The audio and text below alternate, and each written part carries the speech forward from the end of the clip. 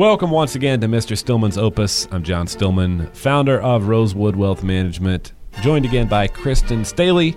She is our travel consultant, here to help our clients be sure that your travel in retirement or before retirement is as efficient and headache-free as it can possibly be, because we feel like that's a big part of the retirement experience and a big part of making sure the financial plan works like it's supposed to. So we're talking today about 7 travel tips, life hacks, if you will, that you should keep in mind if you're traveling. Kristen, thanks as always for being here. Thanks for having me. And tip number 1 is going to be take a picture of your luggage before you leave. Yes. So how many times have you traveled and lost your luggage? But if you have a photo of that, it will make it a lot easier to recover for the airlines or wherever you have lost the luggage. Or depending on how old you are and how sharp your memory is, maybe you just need a picture of your luggage to know when it's coming around on the conveyor belt. True, very true. I will also add to this. I always take a picture in the parking deck at the airport of where we are, because, you know, trying to remember what level and row you are is going to be I usually text tough. that to my husband because I am afraid that 4 or 5 days later when I return, I will forget where that is. Absolutely. So that's a good thing to keep in mind. Take a picture of your luggage and your parking situation. Tip number 2, take an empty water bottle with you. Yes. So when you get on the airplane and you are thirsty, it usually takes a good 30 minutes before the flight attendants start their rounds.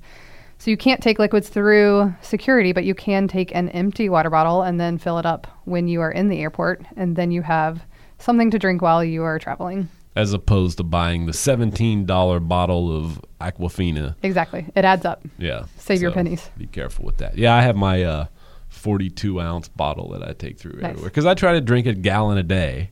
And if you're traveling, that makes it tough because, one, you don't want to have to get up to go to the bathroom 4 times while you're on the airplane. But, you know, if you're buying a gallon worth of bottled water in airports, that is going to add up quickly. Get you quick. So, yeah, the empty bottle, fill up at the water fountains in the airport is a good way to go. All right, tip number 3, think about taking smaller bags with you in your carry-on. Yes. So there's been many times that I've gotten somewhere and not had a little purse or a little bag to carry around while I am in the location that I'm in. So I packed everything in my giant carry-ons or a giant backpack, and then I have nothing smaller to carry around. So I've started packing smaller items, laptops and things, in smaller bags and then put them in the carry-on to get them still through the airport. But then when I arrive, I will have some smaller bags to carry around. So, quick aside, while we're on the subject of carry-ons, what's your philosophy on what goes in the carry-on? I've always kind of approached it from the standpoint of, well, if my luggage gets lost, let me put enough in the carry-on to get me through the first day, maybe. But is that the wrong way to think about carry-ons? What's your philosophy? I usually do the same thing. If I can get everything in the carry-on and just take a carry-on, I'll do that. But if I have to check luggage, I usually try to keep, obviously, medicines, passports, and then I usually keep my camera in the carry-on and a change of clothes, some toiletries, so that I am not left without anything. Very good.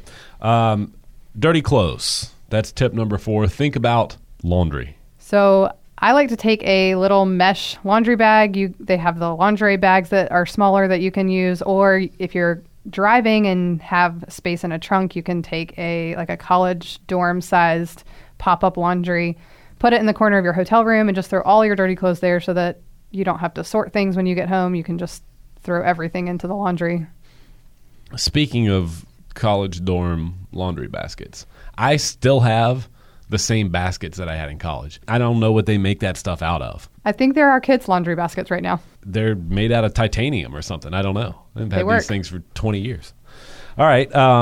Let's think about tip number 5, which is a little bit terrifying, but beware of your computer stalking you. Explain. So when you are searching for flights, use an in-private browsing or clear your cookies so that the computer doesn't know that you are looking for flights and raise the prices on you. All right. You're going to have to explain this more.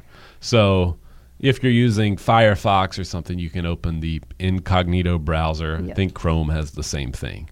But explain how your computer knows you're searching for flights? I don't know how it knows, but the airlines know, and supposedly they will, if you continue to search for flights and they know that you're looking for a certain time, they will raise the price. Also, I have heard that you should search for the price of one person, because if you're trying to search for multiple people, they will raise the price on that as well. And then when you go to book, you can see if those prices line up. The reason that I believe this to probably be true is because if I visit a certain website, like the other day, I was buying a gift for Molly. And, there's no reason I would ever be on this particular website if I was not buying a gift for her. I don't look for ladies' blouses online that much, right? So I bought this shirt, and then for a week after that, I'm constantly seeing ads for that company, because it knows where I visited and it's trying to, target me with those ads. So I know you probably had that experience too. That's why I believe that this is indeed a thing. All right, terrifying. Tip number 6, be flexible with the days of the week that you're actually traveling. If you can travel midweek, often you will find cheaper flights. So I use an app on my phone called Hopper, and we'll use Google Flights, and we'll often start to search early and look and see which date range will offer me the cheapest flights. And if I have the flexibility, I'll book a Tuesday to Monday instead of a Sunday to Saturday or whatever. Mm-hmm. That makes sense. And then also, if you think about it, I guess some people, maybe if they want to do like a 10-day trip and you're only taking a week's vacation, then you're working through Friday, and then you're traveling Saturday, and you've got that weekend all the next week, and then you'll have to be back till the following Sunday. Okay, in those cases, you're pretty much backed into a corner on when you can travel. But think about the beauty of leaving midweek, not just for cost savings, but let's say you're taking a week's vacation, and you're leaving, let's say it's a Wednesday through Tuesday trip. All right, well, 1 week, you're going to work Monday and Tuesday. So it's a 2-day work week. Your Tuesday is essentially your Friday. Then you have your trip, and then you come back, and you don't even have to work a whole week after that. You only have a 3-day work week. So it really elongates the pleasure of the vacation experience in my mind. Tip number 7, and this will be our last one, is check the iron in the hotel before you use it. Explain.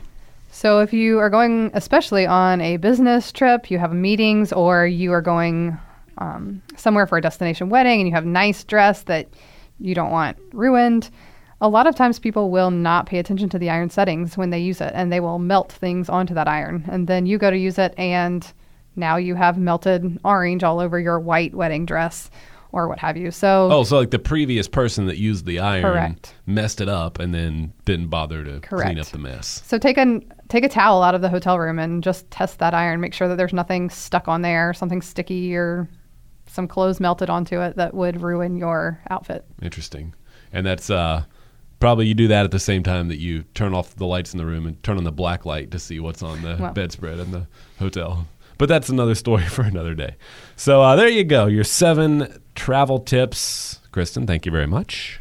You're welcome. Again, you can get in touch with Kristen if you'd like some help with your travel, just to be sure that you're making the best decisions you can, doing everything as cost efficiently and logistically efficiently as you can. Her number is 919-636-1526.